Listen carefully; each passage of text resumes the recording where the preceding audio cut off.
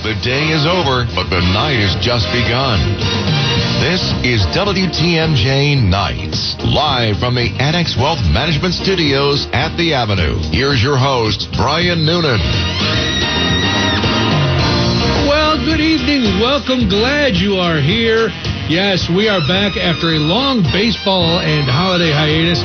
But, oh, my goodness, we're going to try to jam a week and a half's worth of shows into 2 hours. It's always more fun when you're part of that, though. 855-616-1620. That is the Old National Bank talk and text line. Avail yourself of that number. If you call in, you'll be talking to Matt. He is producing the big show tonight. Be nice to Matt. He's having a day. Things are not going his way. But so be nice to him. He'll put you through. Then we can talk. That's the way it's going to go. If you want to text in, that's always good, too. We can start with our text question of the night. Today, I don't know if you know this, is National Kissing Day. Yes. Who was your first kiss and where were you? And you can throw your age in there, too, if you want. But, yes, it's National Kissing Day. So who was your first kiss? And I don't mean like kissing your parents when you were 3. I'm talking about a romantic kiss. I don't know when yours might have been, but that's what we want you to share. The Old National Bank talk and text line 855-616-1620. I was thinking about this a lot as I trying to remember mine, and there was the first kiss that was initiated on me, and then the first kiss that I initiated. The first one that was initiated on me, they both happened in the same year, and maybe I could be a late bloomer. I don't know. I was a senior in high school, and I was in a play, and I had the lead in this play, and the girl who was my co-star, who had the female lead in the play, we finished the show, and it was wonderful. The performances were fantastic. I was, passable as a 17-year-old playing an old man.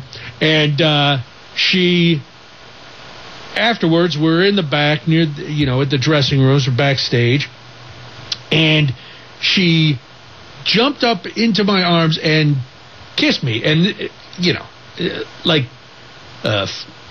tongue and the whole thing. And it was shocking. Shocking. I enjoyed it quite a bit, but it was shocking. So that was the first one that was initiated on me. And then later in the year, I started another theater. Theater kids were nuts. So I started dating a girl who I was in another play with, and that one was the one I initiated. So that was mine. Matt, how old were you when you had your first kiss? Were you in high school? Were you in grade school? Are you still waiting? I waited to the last possible minute in high school. The last possible minute. Talk about getting it in before the buzzer. Or the last day of school? It was prom night, so it was right before our last day of school. Our last day of school was the Monday after prom, and so less than 48 hours before I took my final class. Nice. Now, is this a girl you were dating? Not really. In prom, we went as groups, so it was initiated by a lot of my friends who had long relationships at the point, and, you pick the spare people and you put them together so the whole groups can go together, and that's the way it works, and, I could say it was a fairly good night. There you go. Well, congratulations. So the text's already rolling in, and again, it is National Kissing Day. Who was your first kiss? Where were you, and how old? R.L. from the 414, R.L. Mullen in 7th grade with an exclamation point. Good for you, 7th grade. I like that. Judy just saying hi. Jim Bierbauer, 13, at the Illinois Forest Preserve. That from the 262. Mike in Whitewater says 1969, Chris Height. First grade. First grade. Man, what a player, Mike. Very nice. I was 12 at the bus stop with my girlfriend. We had a Wonder Years type of romance. I'm 41 now. Oh, that's very nice. So, yes, certain things will stay with you forever. And you'll remember those kind of firsts. And it usually is kind of an innocent thing with the person that you're maybe the first time you've ever felt that way about somebody else. You're like, oh, this is a big thing. And I was thinking, I almost got confused because in 8th grade, we were at a party. But 8th grade, it was just put your arm around somebody. That was the big That was a big thing in 8th grade. I wasn't out smooching in grade school. Not that there weren't a couple girls I wouldn't have minded smooching in grade school. I just never did. And then I get shipped off to an all-boys high school until junior year when we went co-ed. And then that's when theater got very interesting in those 2 days. So, yes, that is our text question of the night. This was, as I was reading about this and thinking about this, there was also the question came up. If you have kids, do you make them like kiss relatives hello and goodbye if they don't want to? You know, because some kids don't care. Like if their grandparents come over, they'll run and give them a kiss, aunt and uncle, friends, whatever.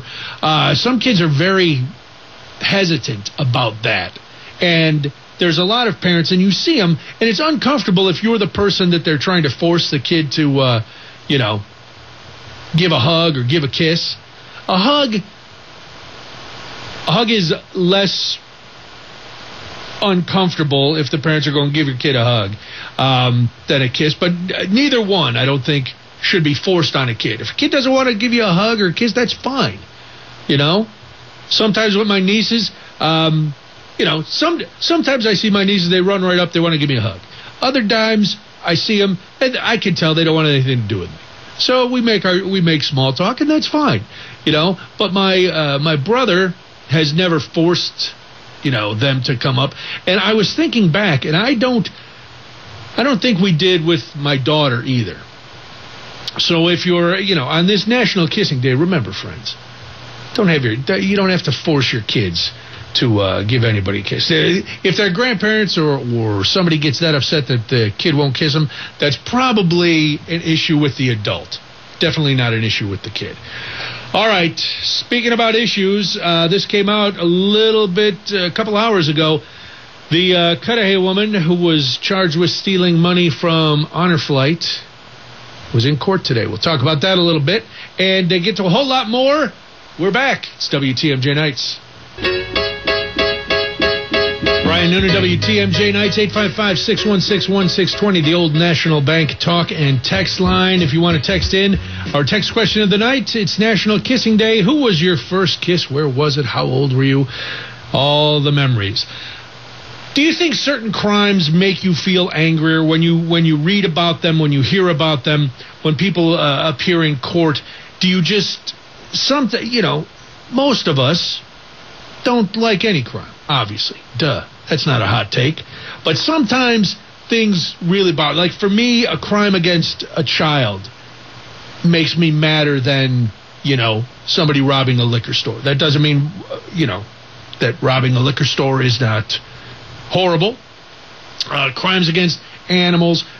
When people steal from charities, that makes me really mad. And, you remember a few weeks ago when this Cudahy woman was accused of taking money from her nonprofit, which she was raising in the name of Stars and Stripes honor flights. So she was caught, accused of this crime. She made an initial appearance in court today. I'm not even going to say her name. To me, it's like not saying the name of one of these mass shooters. She doesn't need any more publicity. You'll hear about it on the news. You'll see this, but I'm not going to say her name. But anyway, she formally heard the felony charges against her today.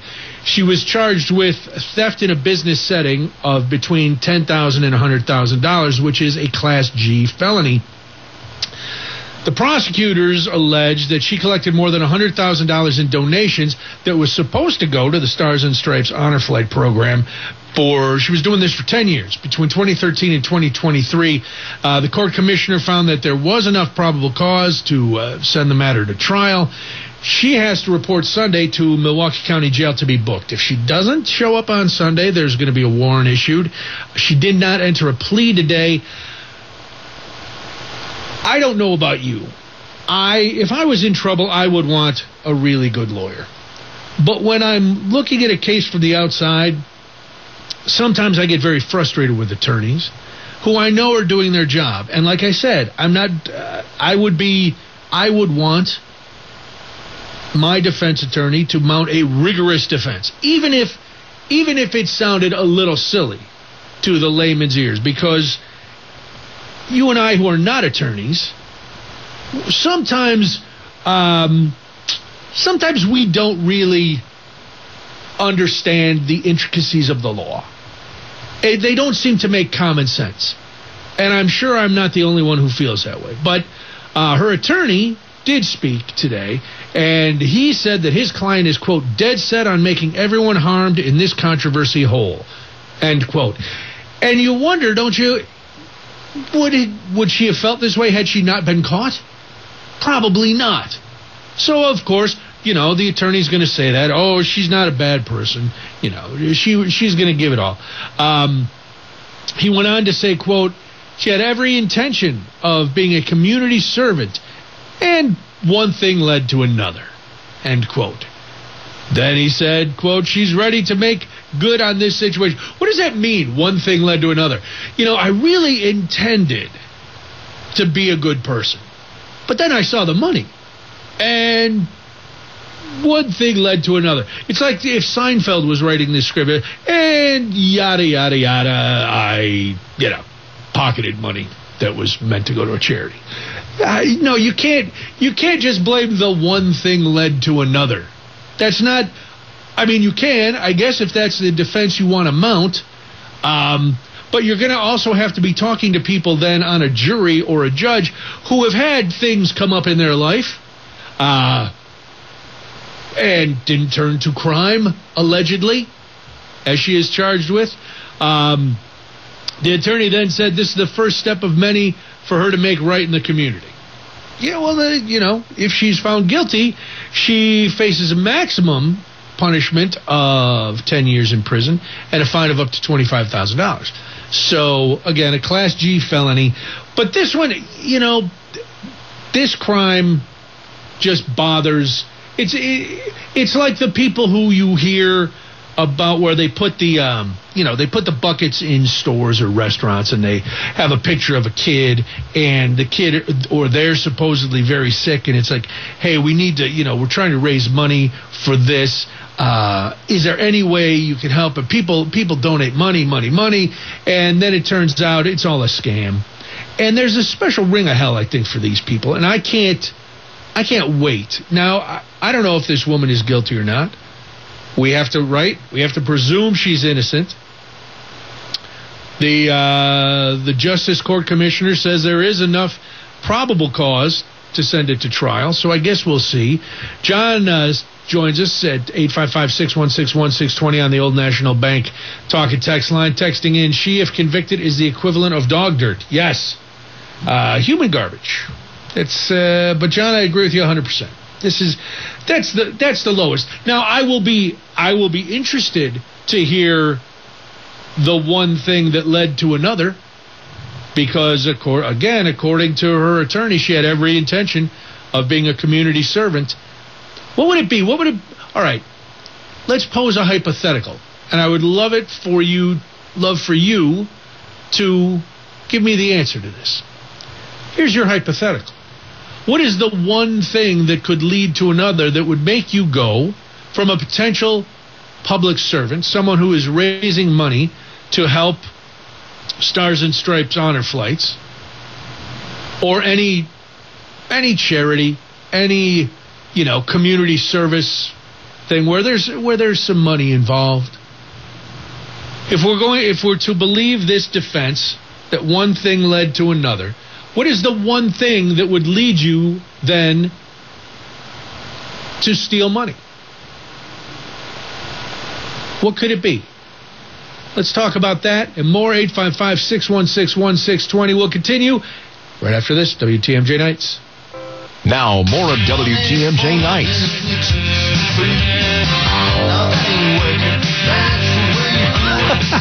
I like what you're doing, Matt. You got the money for nothing, but I think Dire Straits is talking about, something different. We're talking about the Cudahy woman who was charged with stealing honor flight money to make good.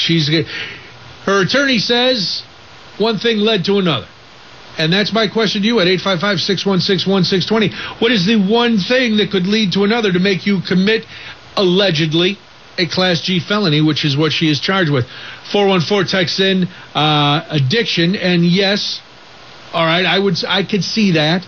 If you are an addict, you're not going to make the best decisions, and you are going to steal. You're going to steal from people that you care about. You're going to steal from your work. You're going to steal for everything. Okay, addiction. I was trying to figure this out. What would do it? And I would hope nothing. I would probably be tempted if, like, my wife or daughter were horribly ill and I didn't have money to help with treatment or whatever. That would push me, tempt me. Would I do it? Man, I hope not. I don't think I would, but you know, when you're faced with those situations, you never really know. But other than that, there's nothing I can say would be the one thing led to another excuse. You know? The only thing I could see is if, you know, and I'll take the 414's text as a suggestion, if you are addicted, it's not an excuse by any means. It doesn't make it right. But you go, all right, somebody's not in their right mind if they're in the throes of addiction, so they'll make a really horrible choice.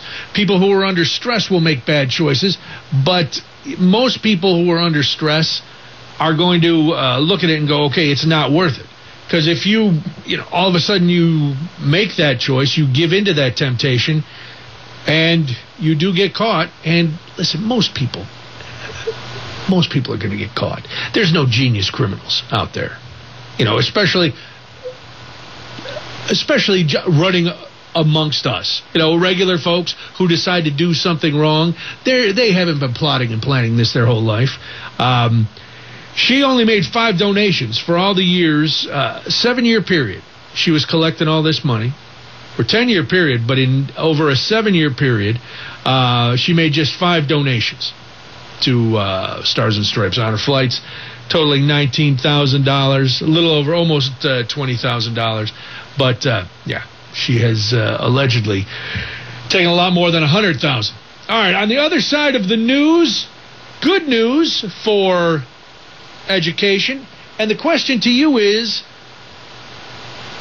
primary and high school education a right for every young person that should be taken care of by the government? We're going to talk about that after the news, but right now it's 6:30. We go in to the WTMJ 24-hour news center. That's where Jessica Gatso is ready to go.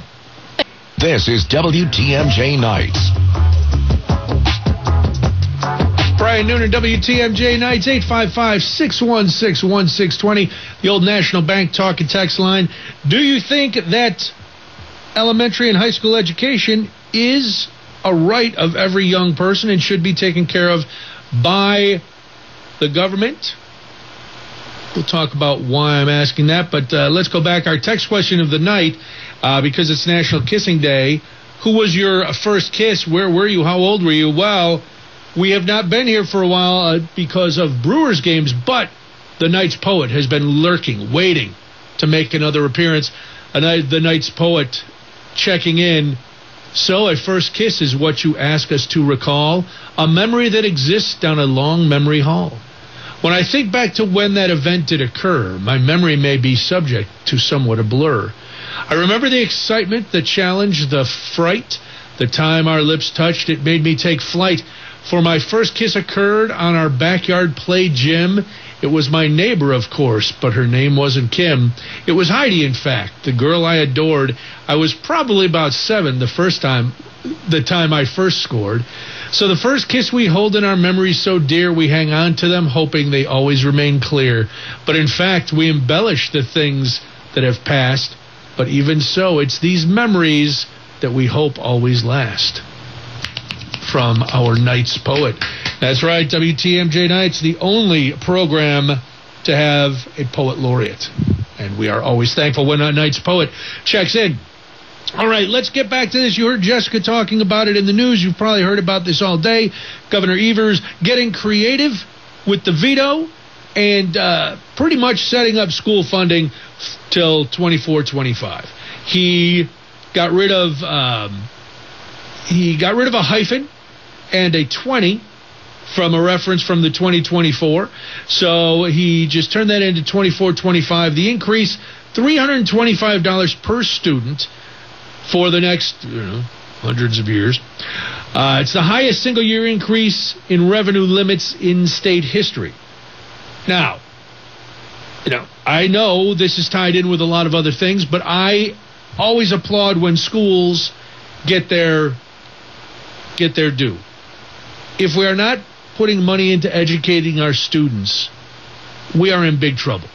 If you've been following, we've been talking about how the legislature has now decided to change the way Wisconsin students are taught to read because reading scores here have been abysmally low. So we're trying to make that. Well, all of those changes, all of those educational needs cost money. Does that mean other things don't cost money? No. Tied into this were some vetoes on the tax break. And this is where I got a little confused, and maybe you can explain it to me, because I don't understand.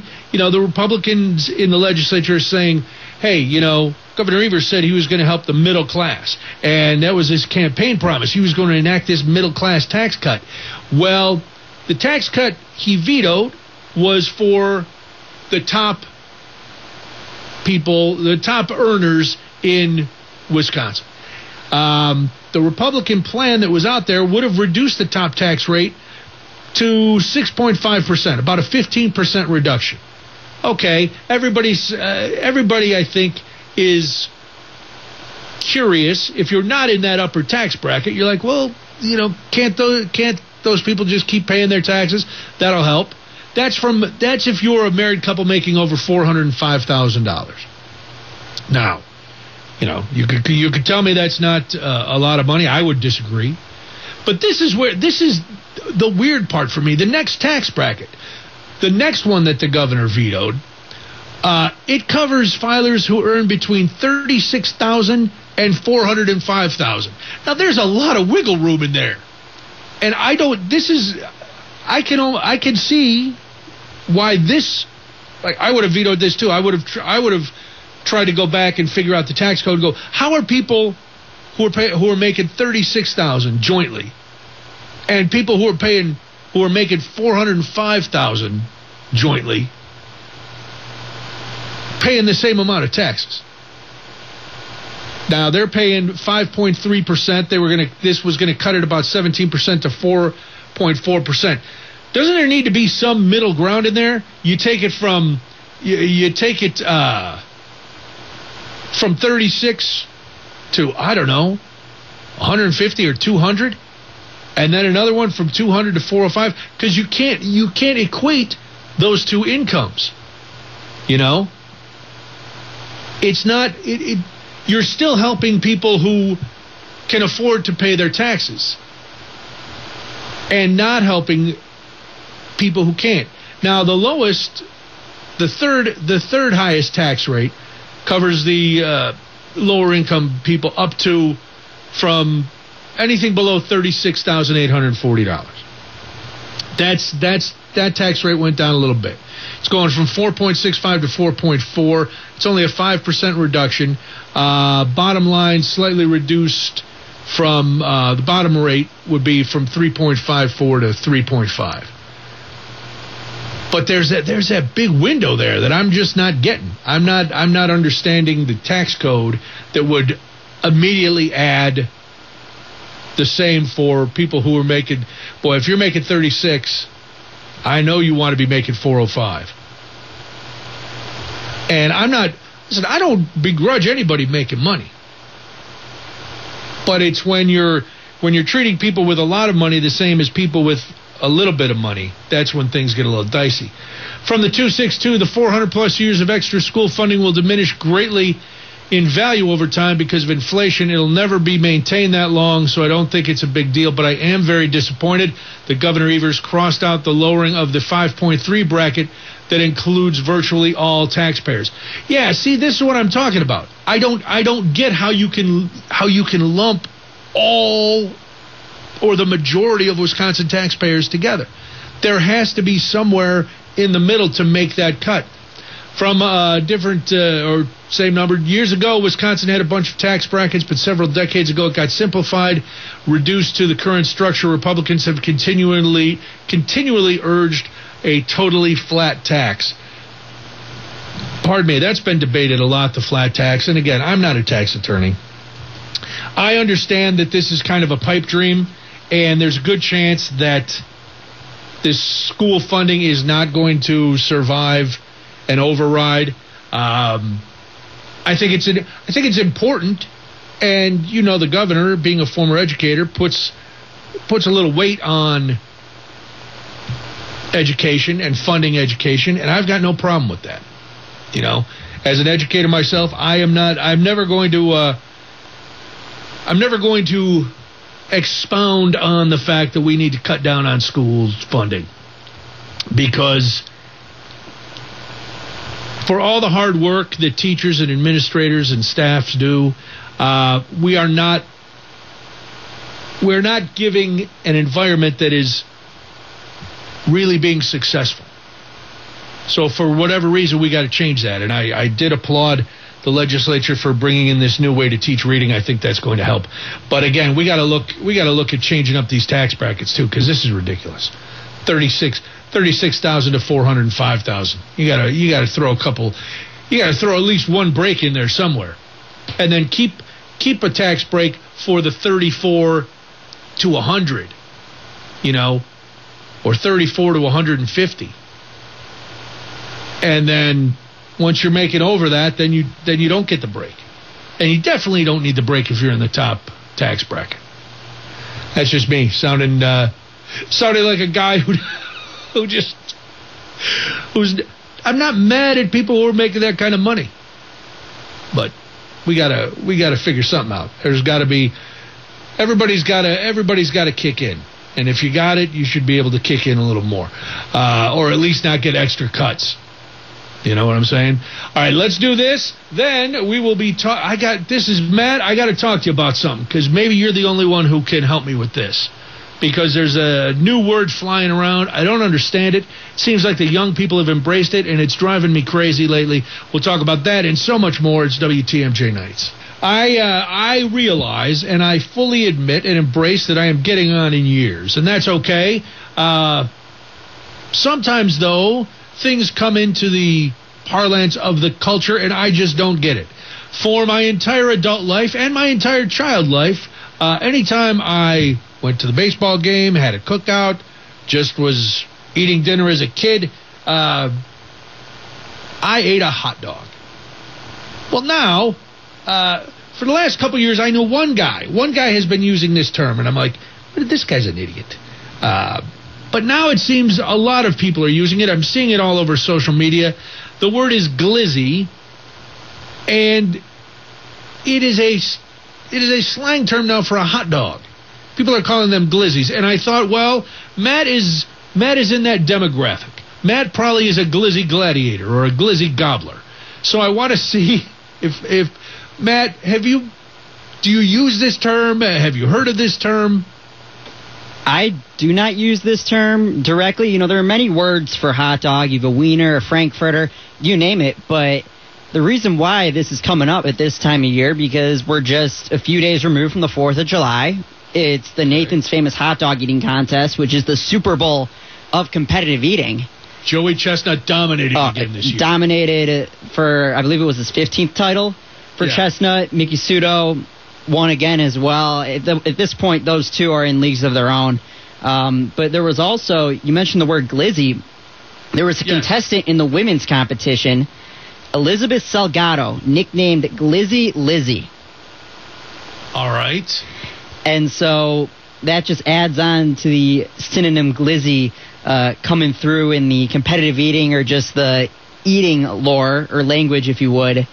And I'm trying to see how many she ate. I know there was someone in the women's competition. I'm not entirely sure who it was, but she only ate, I think, 8 or 9 hot dogs. It's nothing. It's nothing. She went up there and ate her lunch in front of everybody. Yeah, what? That's exactly what it is. You talk about Joey Chestnut or Mickey Sudo. Sudo at over 40. He put down a ton this year. Yeah. Who was it? Where I was like, I can't remember the exact number, but I was like, oh my God, again. All right, but here's the point. So you've heard the term, you don't use the term. Is it as big as people are like? It seemed only in the last few weeks, and maybe it does have something tying it. It's summer, it's barbecue season, people are making a lot of hot dogs, but now it's everywhere, and this is a sure sign that. You're getting old when you hear a term like that. That's just stupid, and it is. Now, supposedly, it started in Washington D.C. and Baltimore, and it was a slang term for a gun, more specifically a Glock. And according to urban legend, that there was like around the 20 years. But this now they're setting this as like 20 years ago that people started using the term glizzy for guns, and then it kind of moved into people using it for a hot dog because it was the same shape as the magazine or the clip for the Glock or the Glock barrel itself. So I don't know how true that is. When you're looking up urban slang, you don't you got to. I went to a couple different sources. This is how I spend my time. I hear somebody's talking like this, and I go, that is ridiculous. Then I start seeing it on social media, and I'm like, all right, it's taken hold. I have to do something about this. I have to find out what this is about. And then I spend, like a half hour reading all these things online about what is a glizzy, where did it come from, how could you, how can it be, how can you have a glizzy garden? This is all over TikTok, the glizzies. But now, Matt, you're telling me that Glizzy Lizzie was in the Nathan's contest. Yes, and she only ate 8 3/4 hot dogs. Now, all right. Does that... Is she a competitor, or was she just I know she was competing, but is she a professional eater, or was she just like, if you or I decided we were going to try to do it, and then, I went up there and ate hot dogs. I'd have to research how she got in. You do have to qualify for the Nathan's contest in some way, shape, or form. And I find it very hard to believe that someone would pass a qualifying meet just to get to the Nathan stage and be like, okay, Mickey Sudo's right next to me. She's eating 40 hot dogs. I'm just going to sit here and have lunch. Meanwhile, you have all these competitors right next to me who are shoving their face with hot dogs. She is described as an internet sensation. Yeah, I don't know. The thing is, look, Major League Eating, George Shea, who's the head of it all, most people might know him as the guy who wears the straw hat and the suit and MCs the whole event on the 4th of July. He's no different than a professional wrestling booker. I'm not saying that the Nathan's contest is rigged, but George Shea is always looking for a storyline to enhance his contests. You go back to 2006 with Kobayashi versus Chestnut. That was a big one. That was a big one. And now that Joey Chestnut is running away with it on the men's side, George Shea is looking for his next big headline. And right now, it's when is Joey Chestnut going to lose? Not anytime soon. 62 he ate this year. 62 hot dogs. That's ridiculous. The next closest competitor had 49, which is still ridiculous. The last place finisher, 15 hot dogs.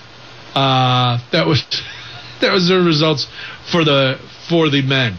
But I can't imagine eating 68 hot dogs. But let's get back to the glizzy thing. Stop. Matt, I need you to do this for me. You're a young man. You're a generation of influencers. Get out there. Stop this craziness. If you hear somebody your age say glizzy, shout them down. If you're an old man like me, say glizzy, throw them on the grill. There's absolutely nothing, no reason. A hot dog is fine. Frankfurter, who says Frankfurter anymore? I don't know. Old-fashioned people? Like really, like if you're 100, maybe you say Frankfurter. But yeah, stop with the glizzy. It's just, I don't know. Just making me, the little things that make me crazy. We have it now. There's somebody let me do this before we go to the news and stuff. First of all, Matt, how many hot dogs do you think you could eat? In the 10-minute period, if I fasted before, probably less than 20. Well, they say you shouldn't. I don't think these guys fast. They don't fast. I know the day before they're cleaning themselves up. Yeah, I'm not sure exactly how they go about it, but I think just going off of what would make me hungry, if I fasted before, it would probably be, I'd say, 14 to 15 if I was going full speed, because that's just over 1 per minute. And I feel like if I was that hungry, I'd probably down 1 to 2 within the first minute, and at that point, I'm averaging a minute per or a hot dog a minute. It'd be interesting to see, though. Well, first of all, I would like to start a new one where they have to put like mustard and onion and relish on these hot dogs. I want some condiments because dunking them in water is gross. Eat them like we would eat them. That to me is a contest. Like if we were all sitting out in the backyard and somebody was grilling up all these hot dogs and then line of mustard, line of relish, line of onion, and you got to eat those. One, your numbers are going to go way down. But if because I think I'm grilling some hot dogs for dinner tonight. And, 2 is an average. 2 is average. So I'm thinking, like you, if I did a little training, I probably wouldn't put mine much more than yours, Matt. I think I'd be around, I could maybe do 15 in 10 minutes. Yeah, I'll go 15 to 20 again. We'll see. We'll never know. The world will never know. All right, we've got to do this. Then it's news time on WTMJ. The day is over, but the night has just begun. This is WTMJ Nights, live from the Annex Wealth Management Studios at the Avenue. Here's your host, Brian Noonan. Welcome. Glad you're back. Oh, my goodness. 855-616-1620 is the Old National Bank talk and text line. Our text question of the night. It is National Kissing Day. Who was your first kiss? Where were you? How old were you? We were talking about that earlier. We already heard once tonight from a night's poet. Because we've been gone, the poet is locked and loaded, wants to weigh in on the Glizzy conversation with another poem. So the term Glizzy has put me in a tizzy because what does it mean when it shows on my screen? Does it mean a hot dog or a term for a bog? Does it refer to a gun or something more fun? When these terms make a flight, it gives me a fright because I'll try to use them, but my son will just hem, saying I've used them all wrong, so I just get the gong, pulling me off the stage, using words that are all the rage, so I'll stick to the words that I know and not try to put on a show. Our second installment from A Night's Poet tonight. Matt, are you impressed that we have a poet laureate that not only gives us one, but after a little break has now given us 2 poems tonight? I am very impressed. 2 poems within the span of an hour? I know. That's some sort of record. We got to check. Well, it's definitely more than I could churn out in an hour, these 2 long poems.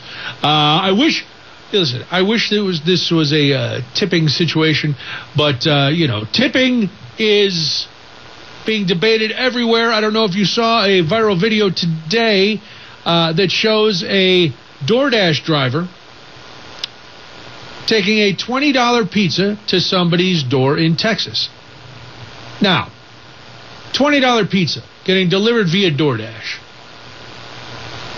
What do you think's a good tip on a $20 pizza? Well, I'll tell you what this woman tipped. She's in Kempner, Texas. $5 she tipped. So that's 25%. That's a pretty good tip on a $20 bill. $5.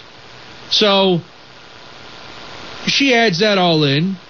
The guy comes up to the door. She's got one of those Ring doorbell cameras or some sort of doorbell camera. So this whole thing is on video. She hands him he hands her the pizza. She hands him that, and then he's walking away, and she says, "Thank you." And he says, "I just want to say it's a nice house for a $5 tip." And then she's like, "You're welcome." And then the driver throws the F-bomb at her. When did people in the service industry become so entitled? And what is it about our culture that now everybody believes they deserve a tip? This guy got a tip. What do you expect to make? Now, I delivered pizzas in the past. I've worked in customer service in the past. Is it disappointing as a delivery person to not get a tip? Yes, it is. And is it heartless for me to say that's the breaks? No, I don't think so, because everybody should know if you're going into that sort of job, it's a roll of the dice. Most people are pretty cool. They're gonna give you a tip. They're gonna act correctly. Some people are not. Some people are gonna go way overboard, give you a big tip. Those hopefully make up for the ones that don't. But where do you get the nerve to look at a 25% tip and think that it's not enough? Just because you live in a nice house, you're supposed to give somebody a huge tip? What if I live in a really bad neighborhood and, I saved up for the week so that on Friday night I could get myself and my kids a pizza and it gets delivered? Are you going to be mad because you don't get a tip? Because obviously I don't have a lot of money. I live in this rundown place in a rundown neighborhood. I don't have a car to go pick up the pizza, so I had to have it delivered. You can't have it both ways. You can't look at somebody's address and go, well, they should give 100% tip. Who in their right mind would give 100% tip? Well, DoorDash has fired this guy, which, yeah, you got to. They credited the woman back her pizza, which is, I think that's fine too, But we've got this mentality now. And I remember when I was delivering pizzas, if somebody didn't tip, I would be angry when I got back to the car. Now, maybe it's just these times that we're living in that people feel entitled to yell at the customer. So maybe we don't live in the customer is always right time anymore. And I could see maybe saying something if you don't get a tip, but not like that. And even then, a tip is not guaranteed. And, I know a lot of people in the service industry, and they, mostly you deserve your tips. Some people tip out of, a feeling of obligation, and I think we are obligated to tip. But this story just got me. This story got me really upset, because I can only imagine if this had happened at my house, what my reaction would have been, and there would have been a lot of shouting out in front of the house once this guy decided to swear at me for giving him a tip that was not to his liking. She didn't stiff him. She didn't give him just $1. Give him 25%. I'm sorry I didn't order $100 worth of food. And if the woman tipped on that the way she tipped on the pizza, that would have been $25. Is $25 enough? Well, she didn't order $100 worth of food. She ordered $20 worth of food. Now, according to DoorDash, they say respectfully asking for a tip is acceptable, but abusing or harassing someone is never acceptable. Our rules exist to help ensure everyone who uses the platform, Dashers, customers, merchants, we have a safe and enjoyable experience. We expect everyone to treat others with respect, and we will enforce our rules fairly and consistently. All right, well, he's out. Was anybody other than the driver wrong in this situation?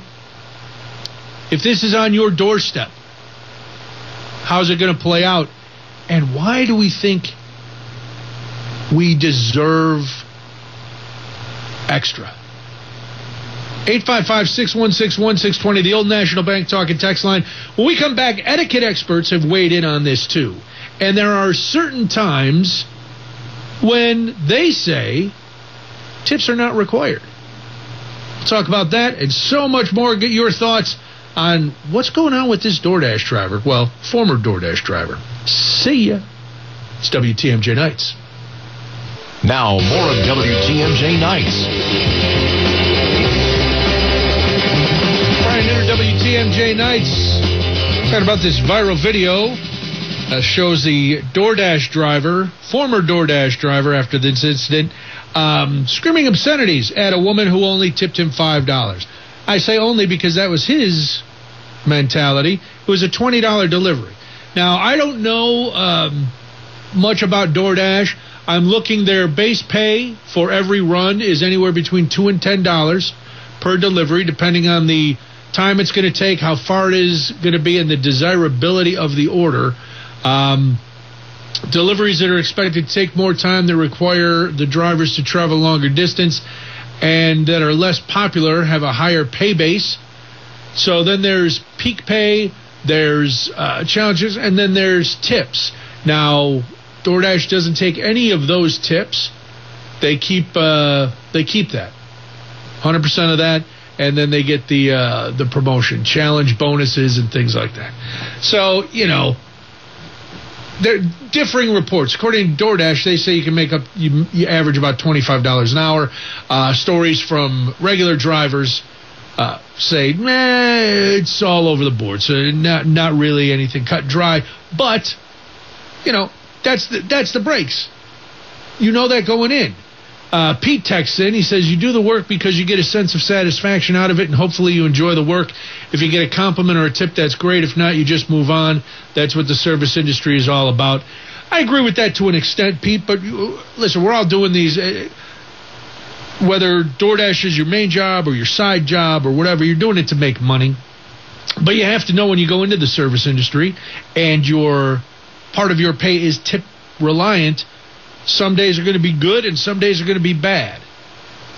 And, you know, again, I have to keep going back to this fact that this woman tipped 25%. So this air of entitlement that this driver and a lot of people seem to have is for the birds. And it's getting, we've talked about this before, and we're going to keep talking about it, I think, because it's driving people crazy. The tip screens that are everywhere. Everywhere you go.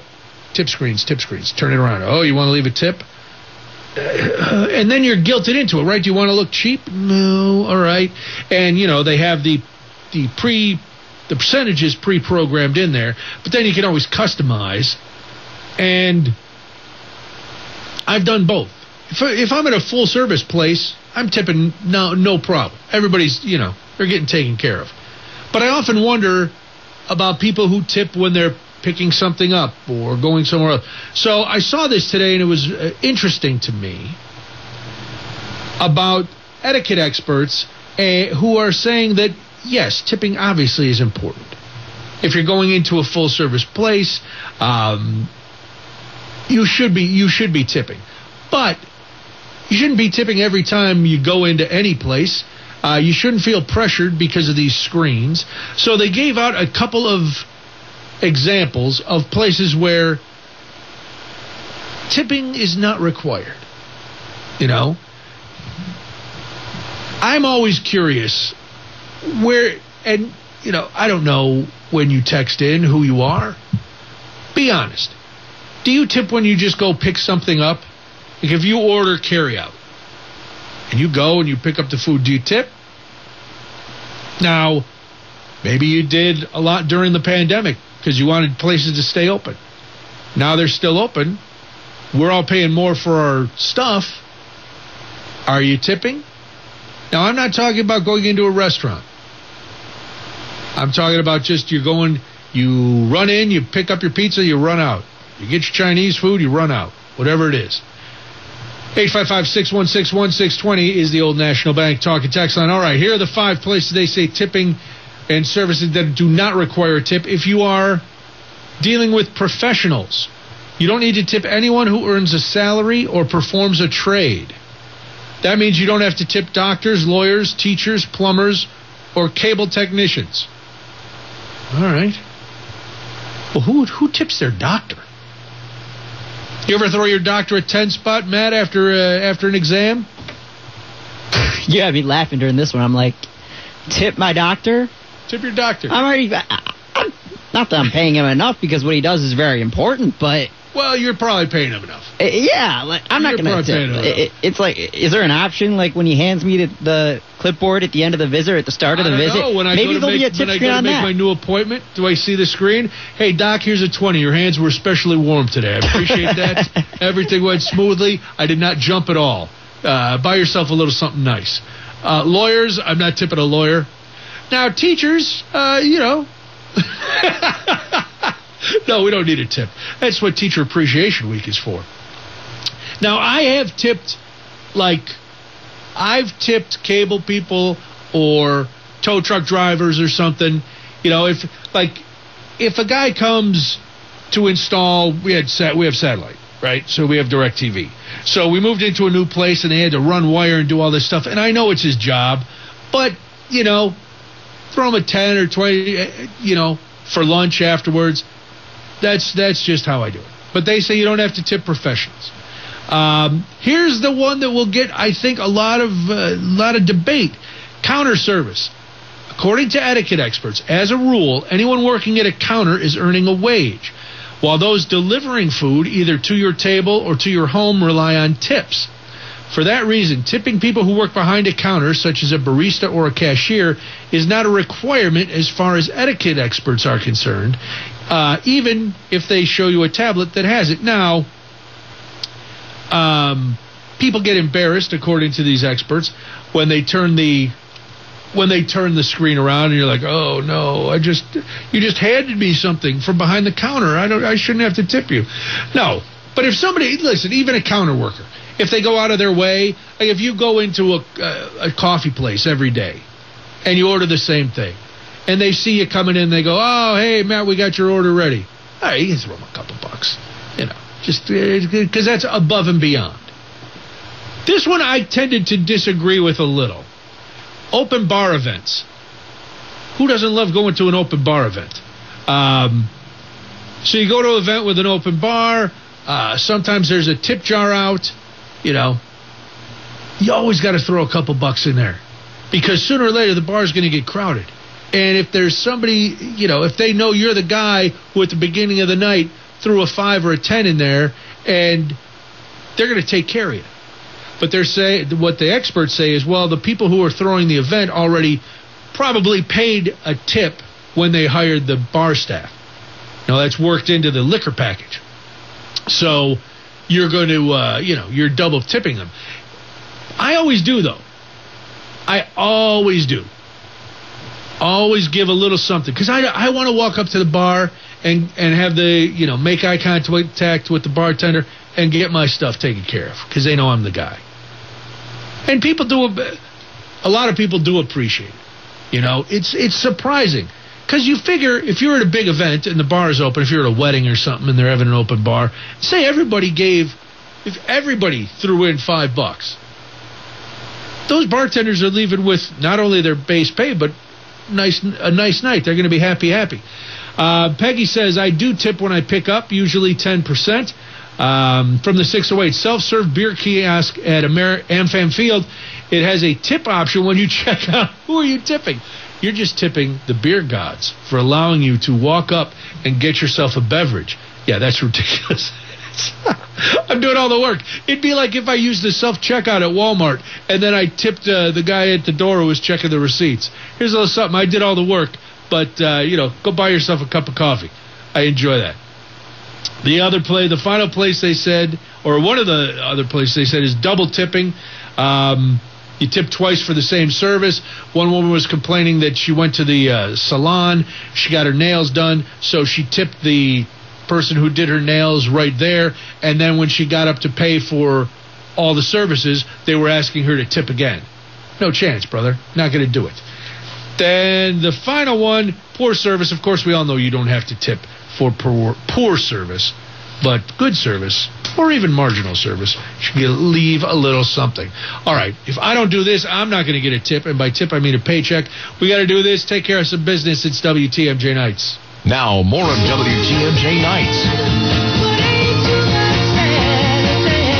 side of the news, oh no, a new social media platform where Milwaukee ranks in Party City standards and professional cornhole. A lot to get to in the final half hour. Right now, though, at 7:30, we have to go to the WTMJ 24-hour breaking news center. Jessica Gatzo, ready to go. Now, more of WTMJ Nights. Brian Noonan, WTMJ Nights. We're here until 8 o'clock. Then it's Brewers Weekly with Dominic Cotroneo. After the news, 855-616-1620 is the Old National Bank talk text line. Old National Bank, get old if you want to jump in and be part of the show. We were talking about tipping right before the news. From the 920, that's why I loved Australia and New Zealand. There is no tipping unless for exceptional service. Yeah, in Europe, it's very strange. You got to be, some places you can tip, some places they don't want tips. I'm all for these restaurants now that are going to no tipping. No, I think that's fine. Pay your people a little more. I'm gonna be paying a little more anyway. You gotta factor the tip in with your bill. So let's just take it. Maybe we discuss this on a new social media thread. Matt, are you aware of the new social media platform that opened up today? You mean the new social media threads? Yes. The social media platform Threads that opened yesterday. Are you on? Did you join? I have yet to join, but I know plenty of prominent people who have jumped ship to Zuckerberg land already. I'm in. I got my account last night. I posted a couple threads to no response, which is fine. So if you don't know what this is, I'm sure you've heard of all the problems, real or imagined, with Twitter since Elon Musk has taken it over. Twitter is a horrible cesspool of a place. It is. You don't wait. It's not for the faint of heart. Do you tweet, Matt? A lot. You do tweet a lot. Okay. Oh, I got to follow you. What's your handle? What's your handle, Matt? My handle is at msossler16. It's not a whole lot of original stuff. It's a lot of Sports replies, promotions. If things are going on with people I know, I like to support them. So, again, not a whole lot of original content, but a lot of support. Hey, listen, that makes you unique on Twitter. Twitter is really not a place for support. Twitter is a place to tear down and spew hate. And then it's gotten worse since Elon Musk took over, depending on who you are to. So Mark Zuckerberg, who may or may not still be cage fighting Elon Musk, we don't know, but he started Threads. They launched a little early. They launched yesterday. It's a new app. It's part of the Meta universe. So if you have an Instagram account, you sign in to Threads and it imports everything. You're in. If you don't, then you have to get an Instagram account first, and then you can get your Threads account. So it's supposed to be text-based posts to take on Twitter. There's already a lot of pictures on there and a lot of text-based posts. Now, in the first day, it's pretty funny because anybody who uses it, you're seeing in the feed. It's not like if you're on Twitter now, you can click either what they're suggesting for you or just see tweets from people you're following. Well, here right now, at least in the first day, it's everybody who's on there you're reading their threads. So who knows? You run into some celebrities. You can if you look, there's all the people who are on there. You can read their stuff, and it's fine. People are already complaining about it on Threads. That, hey, not much is happening here. It's like, okay, it's been set up to be kind of I don't know. I want to say nicer, but nicer doesn't really make sense. But they don't want it to be as diabolical as Twitter. So you can you post these messages to Threads. There's a 500-character limit, which is more than on Twitter. You can share posts. You can do that. You can share your threads right to your Instagram stories. You can set your account to public or private. If you're verified on Instagram, you're going to be verified on Threads. This is the problem, though, that people are already complaining about is, now, I did what most of us do. I just, clicked accept. But there's some privacy concerns already. So they basically own your threads forever, and they are going to be collecting data.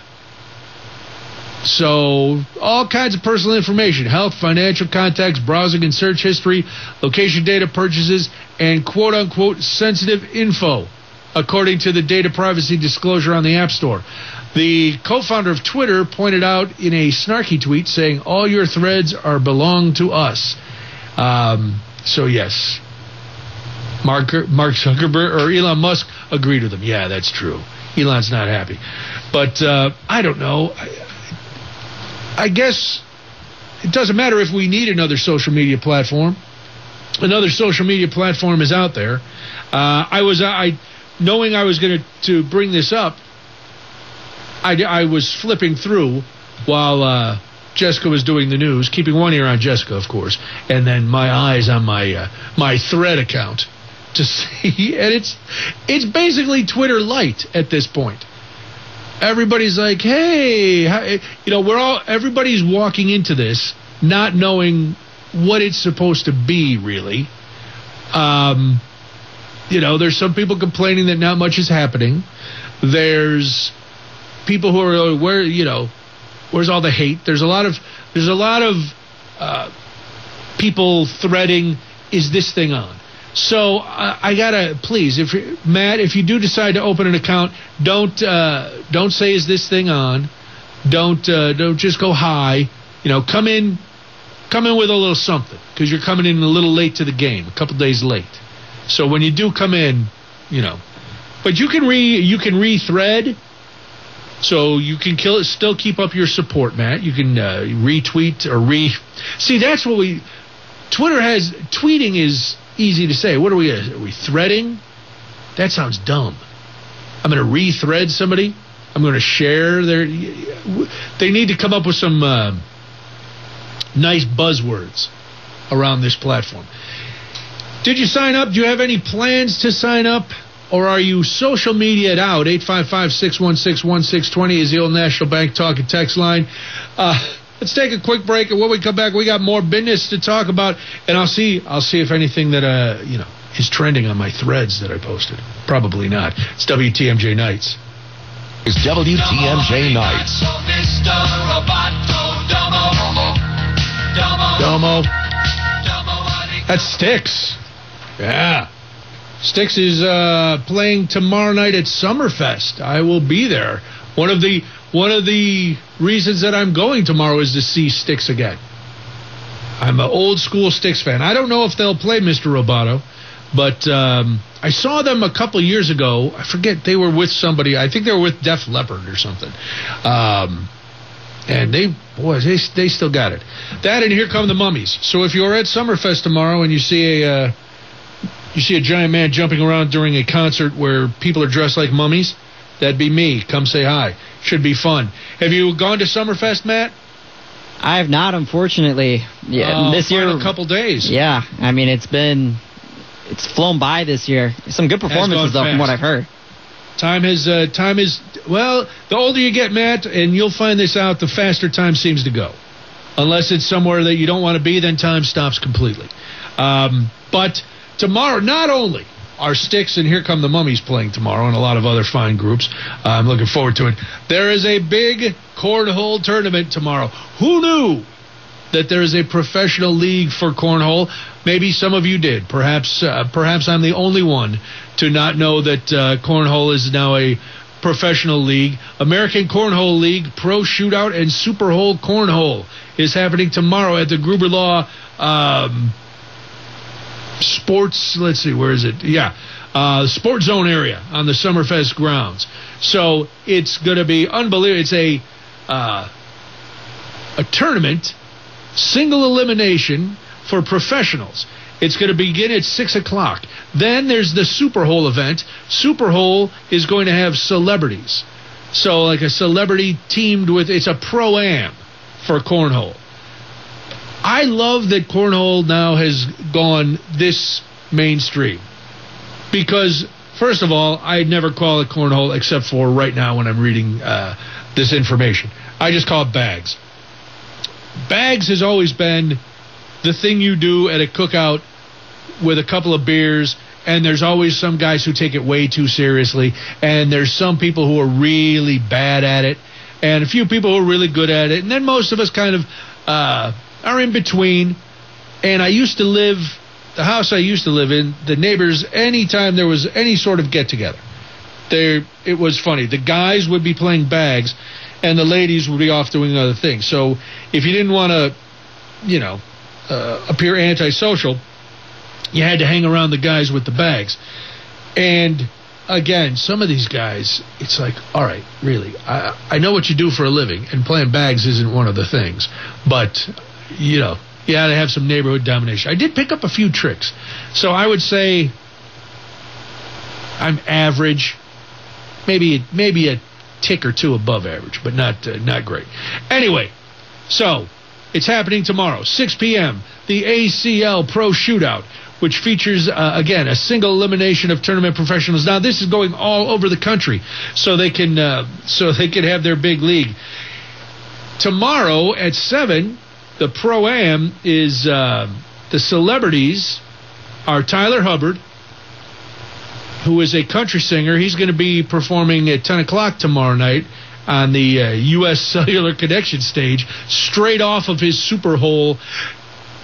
Is that a good name for an event? Super Hole? I'll just leave it out there. You decide for yourself. Nikki Garcia, who used to be Nikki Bella, she's a TV personality, host, and from the game show Barmageddon. She's WWE Hall of Famer as part of the Bella Twins. All right. Spice Adams, I know, former Chicago Bears player turned internet personality, and Aaron Jones, Packers Pro Bowl running back. He is going to be teamed up in the Super Hole deal. So don't worry if you can't get to Summerfest tomorrow and you're thinking, oh, Brian, the way you've sold this cornhole tournament, this is unbelievable. I can't wait to get there, but I can't go. Is there any way I can? Yes, you can watch this on TV.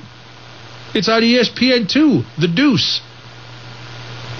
Is that something you would ever imagine yourself doing, Matt, as a young man who's a sports fan, sitting around on a Friday night in front of the big screen watching Super Hole? You just described what I did last Friday. All right, I stand corrected. It's baseball and it's cornhole. There's really nothing else on. And just wait until we get to the All-Star break next week. Other than Monday and Tuesday and then Wednesday with the ESPYs, next Thursday might be a cornhole extravaganza for all I know. Man, what program are they going to put on ESPN2 and ESPN? You got to watch reruns of sporting events, which is never good. Maybe some Australian football. That might be fun to watch. I couldn't do it. I couldn't sit around watching bags on TV. There's absolutely no chance. You're listening to WTMJ Nights. Brian Noonan, WTMJ Nights. A few more minutes. Then after the 8 o'clock news, it's Brewers Weekly with Dominic Cotroneo. I don't know if you were going to take this as good news or bad news, but according to a new study, Milwaukee ranks 5th highest party city in the country. Yes, top 5. Ooh, maybe. I don't think so. Recent study conducted by Online Betting Guide has ranked Milwaukee the 5th wildest party city in the United States.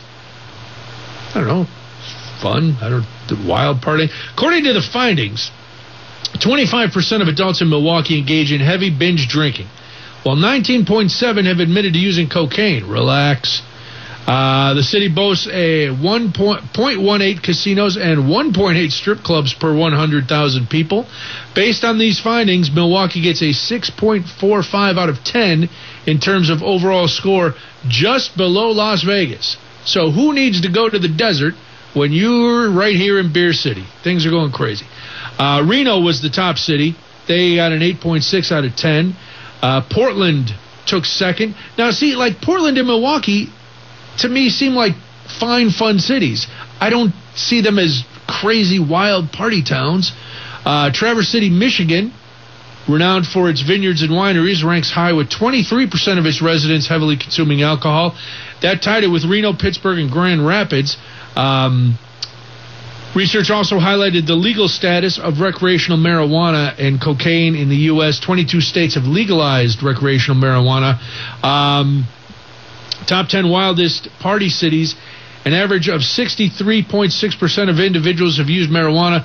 21 have experimented with cocaine.